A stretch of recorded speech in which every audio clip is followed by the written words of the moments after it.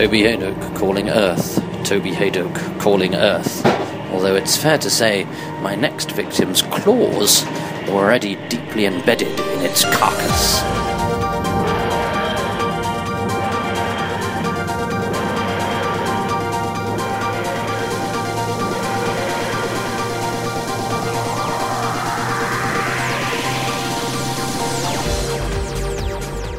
I'm in a lovely house in Kew, and I'm speaking to an actor that I've spoken to several times socially, but this is the first time we're doing it formally, and I'm going to ask him to tell me who he is and why I'm talking to him about Doctor Who. Hello, my name is Bernard Holly. I'm an actor, and I have been an actor for 50 years this year. Long time, about the same length of time as Doctor Who. Yeah. The reason I'm talking about Doctor Who is because in 1967 I did my first Doctor Who in the Tomb of the Cybermen, playing Peter Hayden. I was alive in one episode and dead in the second. And then rolled on a few years, and I did Z-Cars for a while, and then came back into Doctor Who as in the claws of Axos, playing Axos.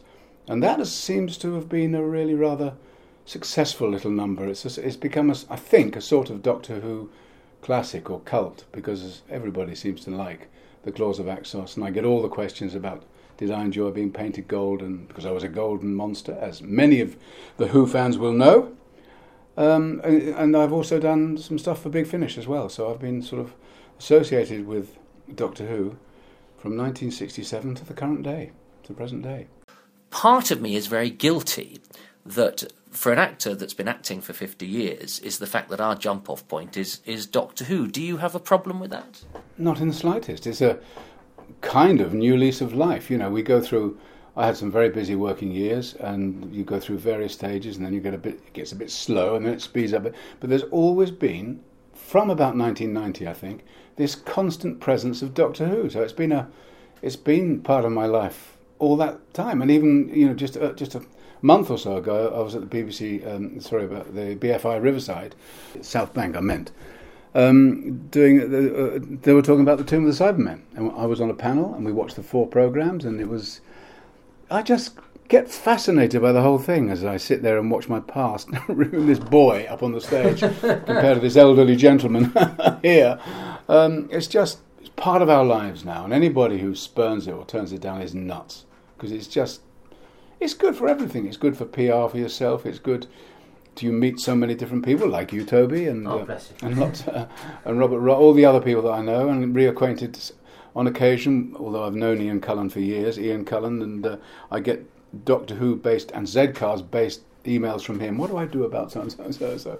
So it's, you know, I just wish that Z-Cars had the kind of life that Doctor Who had had, because that would be terrific. But they lost so many episodes when they were clearing out the episodes years ago that they probably haven't got enough left to make it worthwhile. And maybe some of them were very ropey. Different era, different type of filming, you know, going out on location on film and then cutting studio. It looks entirely different. Now everything is done on film, more or less, sometimes but very rarely in studios now. It's just very different. And maybe they just don't think that it's the sort of programme that could have any further shelf life. I don't know.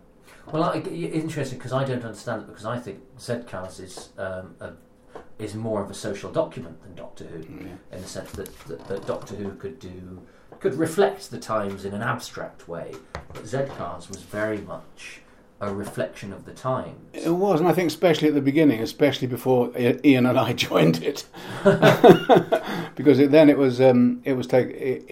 came as a big body blow to television in a way. A wake-up call, you know, this is how drama should be made. Gritty, northern, tough. And people just loved it. And apparently, in the dear old BBC Centre, which we know is closing on the 31st, very shortly. Yeah. Such a shame. I worked there many, many, many times. But the galleries round the studio used to be packed. People would go there because they wouldn't want to watch it if they had monitors in their offices, and often they didn't. They all the staff crammed into those galleries just to see this new way of making television. It was just an extraordinary event. It was, and I had more than about 3.5 very jolly years. having a laugh in Z-Cars. And aren't you, I think, the actor with the second highest episode count in Z-Cars? 272 I am. It's not bad. Not bad, is Not it? bad going. But we were twice weekly, remember? So when it first started, it was just once weekly, an hour. We were a bit like the twice weekly soaps now, just Wednesday and Friday or something like that. So that would double the episode. If they were just an hour long, it would be half of 272, which is, can I work this out quickly? Yes, I can, 136. Brain's still working. And am I right in thinking that Axos was one of the first jobs you did after Z-Cars, and it was a sort of conscious decision to do something that would take you away from that character? Yes, that's absolutely right. But the first thing I did straight after Z-Cars was Elizabeth R. So in a way, that took me straight away from, and I did the usual terrible gags of David Collins was being stretched on the rack, and I've told this story before, I know I have, on the rack, and I put my Z-Cars hat on. I had the full Elizabethan garb, and I walked into the room where there was a slight break, and I said, "Excuse me, sir, are you in for a short stretch?" I said, because he was being stretched on the rack. And that kind of brought the house down a bit. And they told me to get out of the studio. That's what I meant as behave myself. So I did. And then I did almost exactly the same thing with Doctor Who. I had the Doctor Who Axos clothes on, costume on, and I put the Z-Cars hat on my head again, and went on and said, Z Victor 1 calling Axos, Z Victor 1 calling Axos. But it was entirely the wrong time to do it. Because at the time, John Pertwee had just, not exactly thrown a wobbly, but there was an atmosphere in the studio, and I realised straight away that it wasn't appreciated, my little gag, and nobody laughed, except me. I found it funny. Oh there no, so was he, I mean, Pertwee was an interesting character in that seems to be the impression that he took himself very seriously for a comedian, interestingly. He was fine with me. Always. In fact, we got on so well that we frequently, Jean and his wife and John, we went out for meals long after I'd finished. So we'd meet up occasionally, and he would be his usual self. Sometimes a bit grumpy, to say the least, with waiters. But mostly he was very good at. But just occasionally, when this particular thing happened, I should have realised. I was in the makeup room, and he said, "I've got a feeling things are going to go wrong today," in a very sort of gruff, kind of unpleasant voice. And they did. Nearly all because of his, he wasn't happy that day. So he made things go wrong. And that was a strange side of him. And other times he'd be totally charming. Everybody enjoyed his company. And as you say, great raconteur, funny guy. But he had a slightly darker side as well. Well, but it never happened to me. That's interesting. We'll come back to Doctor Who, but that ties in with somebody that I know that you worked with, who seems to be another comedian who was a fascinating character. Who I won't beat around, but it was Kenneth Williams, who, reading his diaries, one day he would say, "A workman waved at me on the street. How lovely!" And then the next day he'd be like, "A workman waved at me in the street. How dare these people talk to me like that?" What a curious sort of duality. Yeah. Ken was extraordinary. He was, I think, the actor really that I most learnt from. Really? Yeah. Because his timing was just wonderful. He could time a line like no other actor I've ever worked with, and then he'd come out with a line, and the laughter that he got was almost physically painful. It came rushing across the footlights at you. And on the first night in Brighton, My Fat Friend, the play was, which ran for about 7 months before dear Ken left with bum trouble, which he's always doing apparently. The first night in Brighton, his co-star, I won't mention her name, was a scared little rabbit. There's no other way of describing it. So she walked through every single one of Ken's laugh lines, every single one, not just once or twice, but every single one. And Ken was just brilliant. He simply repeated her line and then said his own. He fed himself for the whole evening. It was an amazing tour de force. Never seen anything like it before or since. And I've learnt from that. I've learnt that when I was on the stage doing plays at places like Windsor, sometimes in the West End, that if there's a big unexpected laugh and the next line is that somebody gives as a cue for your next laugh, that then just repeat the line and then say, and it's worked. It is extraordinary. And it's interesting because he wasn't a character actor because his personality was so huge. Or am I wrong with that? I mean, did he play everything as Kenneth Williams? His director was Eric Thompson. From the Magic Roundabout. From the Magic Roundabout, Father of Emma Thompson. And also, for listeners of this podcast, he played Gaston in episodes 1 to 3 of The Massacre. There you go.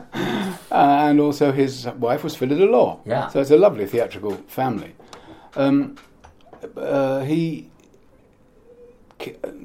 Eric didn't want him to be the nostril flaring comic, pulling faces and going over the top, and so he said that to Ken at the end of the first week's rehearsal. He said something like, "We don't want this to be an evening with Kenneth Williams," and that was red rag to a bull, because Ken liked his evenings, in the spotlight. But Eric was quite tough and daunting, really, for him, that he had this single-minded comic, and he was a single-minded director. And so Ken would do the reverse then. If Eric said, "Look, please, Ken, take it down. You don't need to do all that. It's funny enough as it is." And it was. My Fat Friend's a very funny play. Have you ever seen it? No. It's a very funny play. And Ken, kind of in revenge, sometimes would take it down. He'd take it down so low he didn't get a laugh. It was his way of saying, "I don't agree with what you're doing." But then he started to realise that even if he took it down by 50%, he'd get just as big laughs as he did when he was playing at 100%, and sometimes even bigger. He did. He eventually adapted to it, but he never got on with Eric. They just didn't see eye to eye, which is a shame, really, because Eric had the right ideas for Ken, and Ken could do what Eric wanted, but he was kind of fighting against it because it wasn't his normal style. And he was an actor that worked a lot, was a household name. Yep. Why did he hate himself? Well, he hated being gay, although he'd never admit it. But I got on with him very well, and that's why he says those 6 or 7 nice things about me in his diaries, because I'm a good listener, and he's a good talker. The combination works very well. You are somebody that is very convincing as doctors and lawyers and solicitors, and does that tie in with the voiceover as well, in that I have a reassuring voice, as somebody said. Yeah, I think it does. Certainly the corporate stuff, because I did all those kind of parts. Well, I've done doctors, I've done casualty, I've done Holby, and have I played a doctor in any of them? No, but I did play a doctor in Junior Hospital. Oh yes. And the other was I don't know. I did a couple of doctors. Never done solicitors. I've done one judge. I was a young judge, in the courtroom, Mersey television epic. I think that, but in a way that also turns against you to a certain extent. You're never considered to be the villain. Although one of the first tellers I did, I played a villain. And that was just before I went into Z-Cars. I was in Softly Softly, playing a little villain, and that was memorable because I had to drive a car, and I'd never sat in the driving seat of a car at all. And they knew that, luckily. And the stuntman, mad as a hatter. I sat in the driving seat. You can't believe this. I sat in the driving seat. He was hanging out at the door with the door open, and the car was moving. All I had to do was mime the wheel, because he was doing all of that, changing gears with his feet, hanging out the door like this. And there were cars coming towards him, honking. It was really terrifying. Was that Derek Ware or somebody? It was somebody like him. It wasn't him. There was another stuntman around at that time who was well known for all these crazy stunts that he did, and they got him to do it. And then I got into Z-Cars quite quickly after that, Softly, quite quickly. And I still hadn't had a driving lesson, hadn't done anything. But I was just a PC. Didn't have a name, didn't have a contract. I was just. They occasionally ran me up and said, "There's a policeman walking in the background, and he's got to say good evening all," or something. Oh really? Yeah, I did. So I did about 3 or 4 episodes just as PC Bernard Holly, before I became PC Newcomb. And I couldn't drive, and I looked at the script and said, "Bernard Holly, PC whatever." The PC gets into his Panda car and drives off. And I thought, do I tell them? This was a couple of days before we were filming it. Do I tell them? I thought, no, if I tell them, I might get the sack. So I'm going to go along and let them handle it. So I get it. Does the name Gerald Blake mean anything to you? Yes, yeah. Doctor. He directed. Yeah, he did a lot he directed The Abominable Snowman in The Invasion of Time. Very good. Gerald Blake was the director, and I saw. We became great friends. He was the director, and I said to his PA, Mr. Blake, I was very polite then, Mr. Blake does realise that I can't drive, doesn't he? And she went, I don't think he knows that at all. So I better go and tell him. So I watched her go across, and she said to him, you do realise that Bernard Holly can't drive?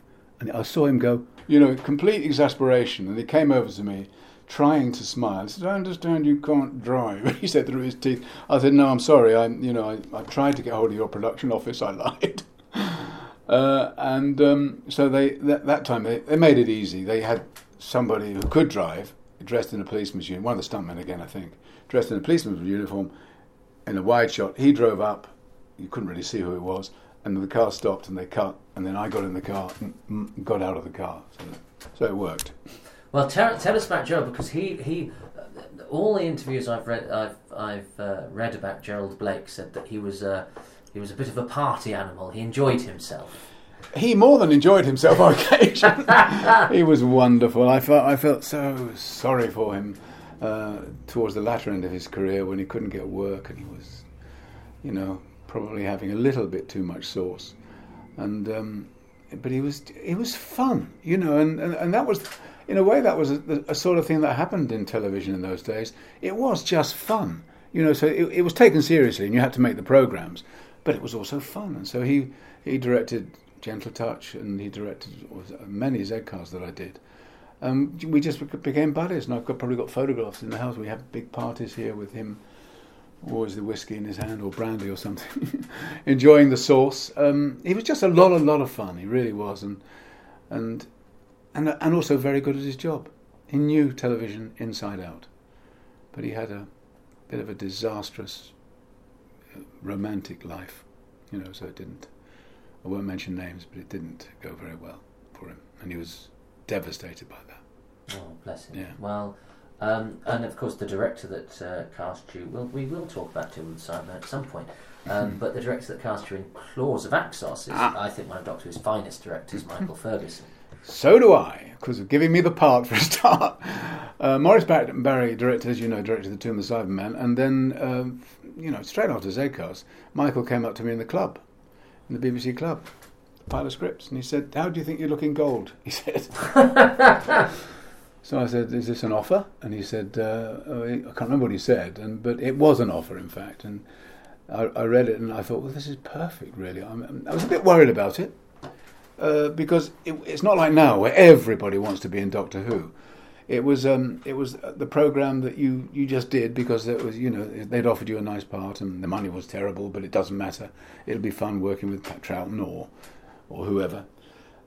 It was just a job for all of us. Mm-hmm. None of us realised the significance of it or where it was going to go in 50 years' time.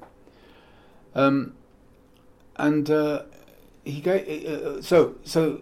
It was perfect, really. It was perfect, a perfect way to get away from the normality of Z-cars and normal life, And it was uncomfortable occasionally with those things on my eyes, and for months afterwards, I get bits of gold suddenly would appear from nowhere and round back in my hairline. Not months, but certainly many, many weeks afterwards, I'd find bits of gold everywhere.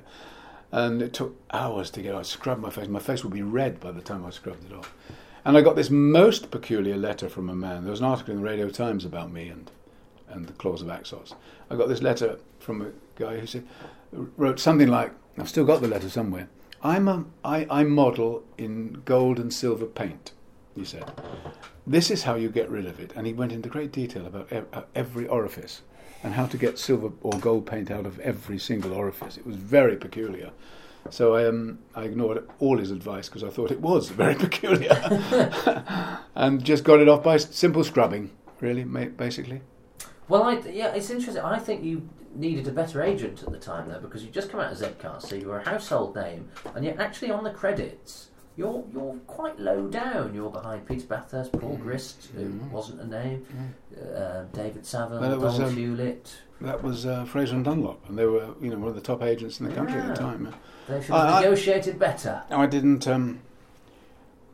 bother my head about those sort of things. I think we all felt, to a certain extent, that we were the second string Z cars, and that's probably the wrong thing to say. But the really powerful one. What happened was, you probably know this, but I will repeat it. The Z cars ran for however many years it ran. The BBC decided to stop it. It was an internal decision to stop. And Softly Softly was created from it. And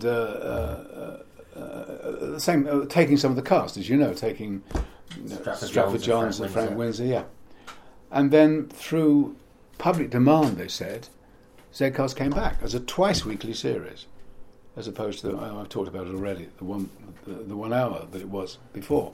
And so Softly was really the kind of helm police drama, and Z-Cars came a bit of a second string. And I think maybe that's the reason it wasn't quite considered in the mainstream of television as it had been when it first started. I don't know. This is my own theory. I'm making it up as I go along. That could be the reason why Fraser and Dunlop maybe tried. I don't know. Ask them. They're not around anymore, I don't think. But that said, those people who you are behind the credits on didn't return to play the same part. They didn't. Many years later. Didn't. I mean, is that not extraordinary to you? Of course, yeah. To actually play Axos again after 40 years, about 39 years. Extraordinary. And at first I didn't know, I think it was my voiceover agent rang me and said, there's a couple of days job for you coming up very shortly. Are you free on the so-and-so weekend? I just thought it was a voiceover. Didn't know anything about it. And nobody had rung me or said, can we discuss this clause of Axos with you? It just didn't happen.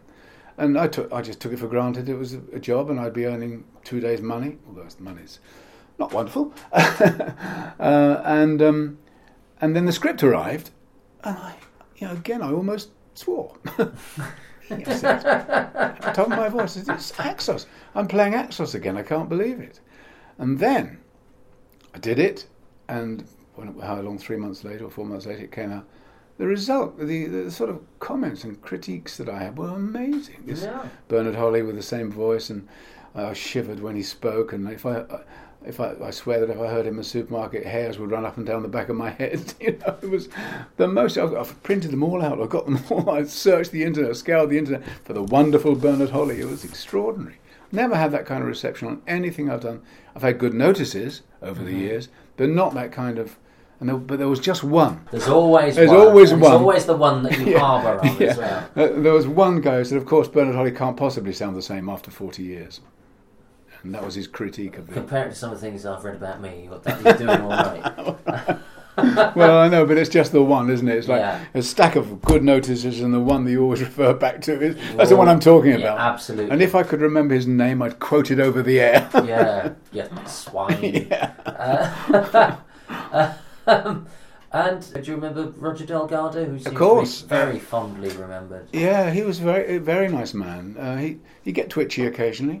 When I was around, he accidentally, or I'm sure the props guys didn't do it on purpose, he got handcuffed to a radiator and they lost the key temporarily. So he was stuck down on the and they called tea break and they forgot about him. And he was yelling, apparently he was calling out, saying, please, get me out of this, I want a cup of tea just like everybody else. And they did eventually, but he wasn't happy about that. Mostly, he was utterly charming, and I was and again, we didn't socialise with him, but after he died, and what's her name? Kismet met Bill Marlowe. You know all these names, and I forget them all. Met Bill Marlowe. We often used to go out and have meals with them. Oh, so were you mates with Bill? Oh yeah, because of Gentle Touch. Of course. Yeah. He was a fine actor. Oh, very good. Well, they all were actually. I really enjoyed the Gentle Touch. That's one of the most enjoyable tellers that I've ever done, because it was a lovely cast, and it was just fun from beginning to end. It was terrific. That of course, and Doctor Who, of course. That's all right. It goes without saying. You can like other shows. It's fine. Well, let's wind back then to Tomb of the Cybermen, when you I have to say, I've written a book about Doctor Who, and I do say about Tomb of the Cybermen, which was for many years a lost classic. I do say it seems to me that they're killing the best actor first. You told me this the other day. I glowed about it for 24 hours. And it's a nice performance. I got a very nice letter from the producer Peter Bryant afterwards. I don't know. He said something like, "I don't normally notice the people playing the less large, the non-leading parts," he said, "but you certainly made an impact on me," he said, which was really sweet, to get that when you're a young actor, and it was a very nice thing to have. And don't forget that was before Zcast. Yeah. So it was really very early in my television career. So that was very nice, and at the BFI a month or so ago, it was lovely seeing it on the big screen and with good sound, and it was. Do you think it's any good? Yeah, I think it works very well. I haven't seen it probably enough to know where it comes in the lexicon of Doctor Who. It's very classics. It's highly. Yeah, I gathered that. Apparently, the tickets sold out within 24 hours or something like that. Yeah. And for years, of course, it was lost. It came out in 1991, was it? Yeah, 92. 92, I think, something like that. Yeah, found somewhere in a Hong Kong. Hong Kong, that's it. Yeah. And apparently there was a showing at the BFI or something, or BAFTA or somewhere. Yes, where a relaunch. I wasn't invited, or I might have been, but that was during a very busy period of my working life. I might have been away. I don't know, but I wasn't invited. No, certainly not. And then suddenly I realised when royalties started to come in from. I didn't really know that Tomb of the Cybermen had been rediscovered. You get these penny halfpenny royalties that we get, sometimes a bit more than a penny halfpenny, but mostly a penny halfpenny. This little program I did that I just went along and did because it was a job has become something a bit more than a job. And do you remember how you got the part? I'm not entirely sure, but I think it was through Gareth Gwenlyn. Oh, of course. Gareth Gwenlyn I worked with at I went to drama school with at Rose Bruford, and then he went on to Derby Playhouse to be an assistant director or something like that, and I was there for a year at the same time as he was. So when he came to London, I think he might well have been working on Doctor Who in some capacity, and knowing Maurice Barry, knowing Maurice Barry, and I think he suggested. I think that's the answer to that question. I think almost certainly it was. He later became head of comedy at the BBC. That's right. Never used me. Really? He had me in for a few things, but it never happened. Well, I don't want to mention names, but Graham Harper, dear Graham, no, I love him. He was a very nice guy to work with, and I did his director's training course film. Yeah. And the unwritten rule, Graham, is that if people work for you for nothing and do these training courses, you then at some stage give them a job. Here we are. He never has. Thank you, Graham. Listen up, Harper. Probably won't ever hear this, but somebody might tell him. I'll tell him now. You worked with, obviously, on Tomb. The big name was Troughton, who seems to me to be the actor's choice of Doctor. Yeah, he's just an old pro, I mean, the things that they did, like grabbing each other's hands, and little things that they did. I can't ever see any other of the Doctors doing that, except him. Or Sylvester, of course, would have done anything, but not remaining in character like he did, and not taking a hand and realising it was just a wonderful little moment, and also just to be around. He was just a very, very nice man. I can't say I got to know him terribly well, because it wasn't, I was only there for a week and a day or so in the gravel pit. So when I watch it, I see this boy wandering around in the background. I think he's looking in, he's trying to find out how to do things. Would you like to nominate a charity? Yes, I've been involved with Actors' Charities for many, many years now through what was the Actors' Charitable Trust and Denville Hall. And we've done a lot of work raising money and developing those places and helping the children of actors out, and students as well. We help children of actors with various things like help towards school fees and whatever.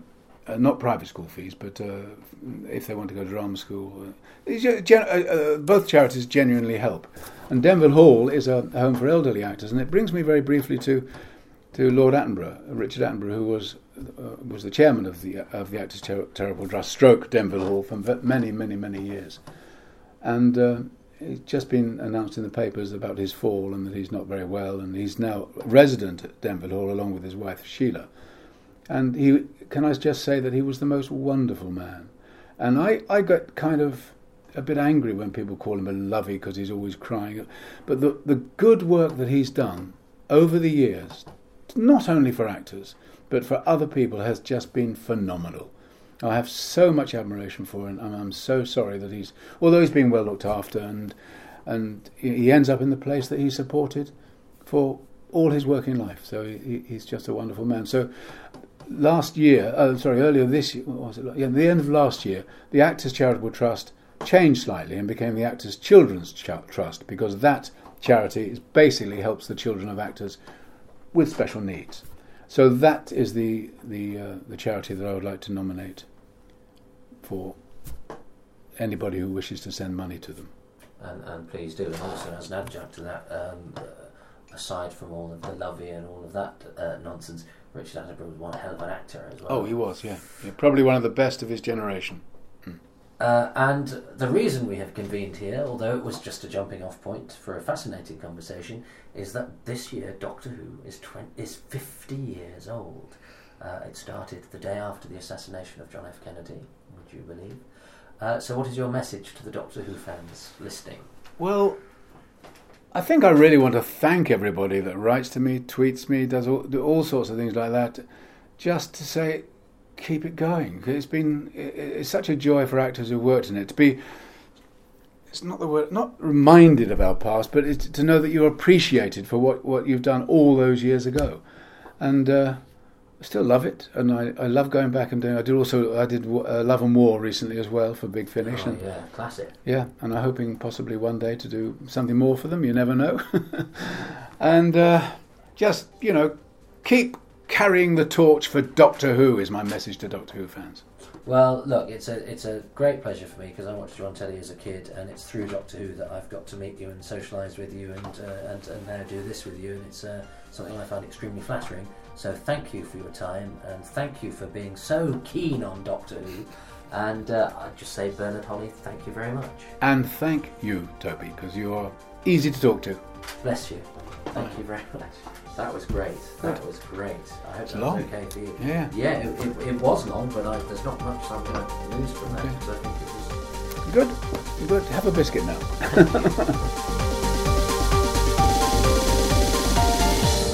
My thanks to Bernard, and as he alluded to, that interview is actually twice the length of what you heard there, because I'm having to cut these down to size simply to get the sheer volume of material out on a regular basis.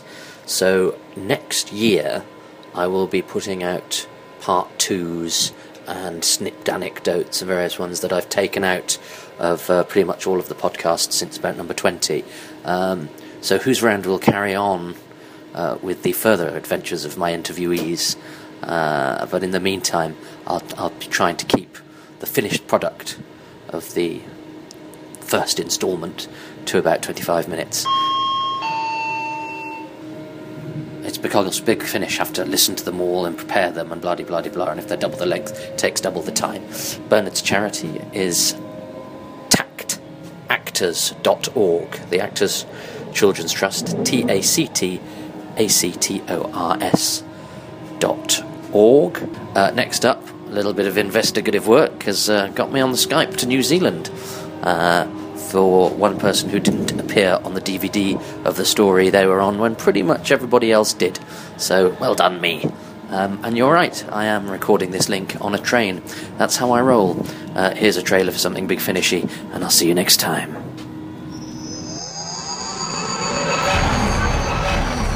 Someone playing Rossini!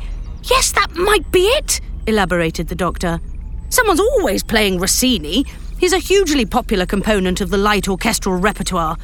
We need to check concert houses, nightclubs, jazz venues, anywhere someone might be playing Rossini. His eyes glinted. Let's make like blue-bottomed bluebottle, shall we? Helpless to resist, Charlie picked up her cavalry officer's heels and followed the doctor as he galloped off into the West End night. Oh. The next thing Charlie knew, pretty much, it was morning, in an unfamiliar flat on an unfamiliar couch. Well, where the devil... Oh, will you stop it with the Rossini? Sorry, did I wake you? Didn't realise I was doing it. Think about that tune. Once it's in your head... It's hard to get it out, I know. Well, it's your fault, miss. You were humming it in your sleep, best part of the night. Suppose I must have just picked it up, like I seem to have picked up...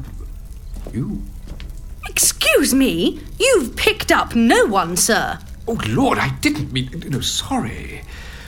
Don't you remember getting here? From the music hall?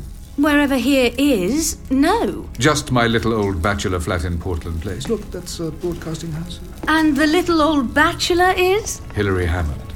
At your service.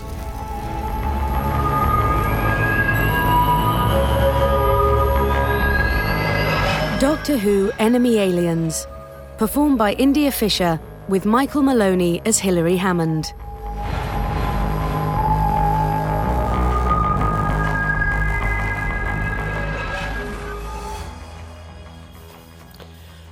Oh, by the way, everybody, I'm doing a double performance of my 2 Doctor Who-themed one-man shows, Moths Ate My Doctor Who Scarf and My Stepson Stole My Sonic Screwdriver, at the Garrick Theatre in London at the West End on the 17th of November this year, the week before the anniversary. As you haven't paid for these podcasts, maybe you could pay to come and see those. They're funny, and Doctor Who is mentioned in them now and again.